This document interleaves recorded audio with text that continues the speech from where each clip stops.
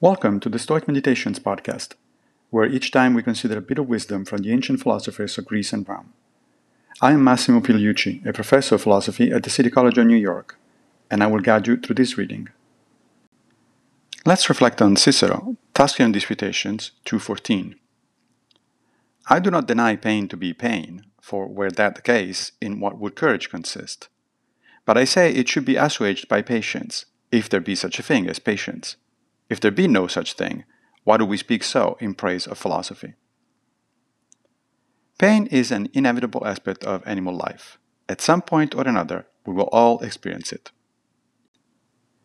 Even the sage, the ideal Stoic, cannot avoid feeling pain on occasion, because she is a human, not superhuman being. The question, therefore, is not how to avoid pain, but rather how to handle it. Cicero here suggests that patience is the key, and he connects the idea with the very study of philosophy because philosophy, among other things, teaches us the value of patience.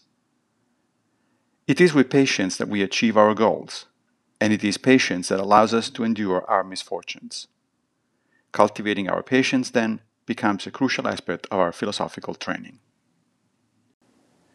Thank you for joining me for another Stoic meditation. I will be back with a new episode very soon, if Fortuna allows, of course. If you like this podcast, please consider supporting it by opening your browser and going to anchor.fm/Stoic Meditations.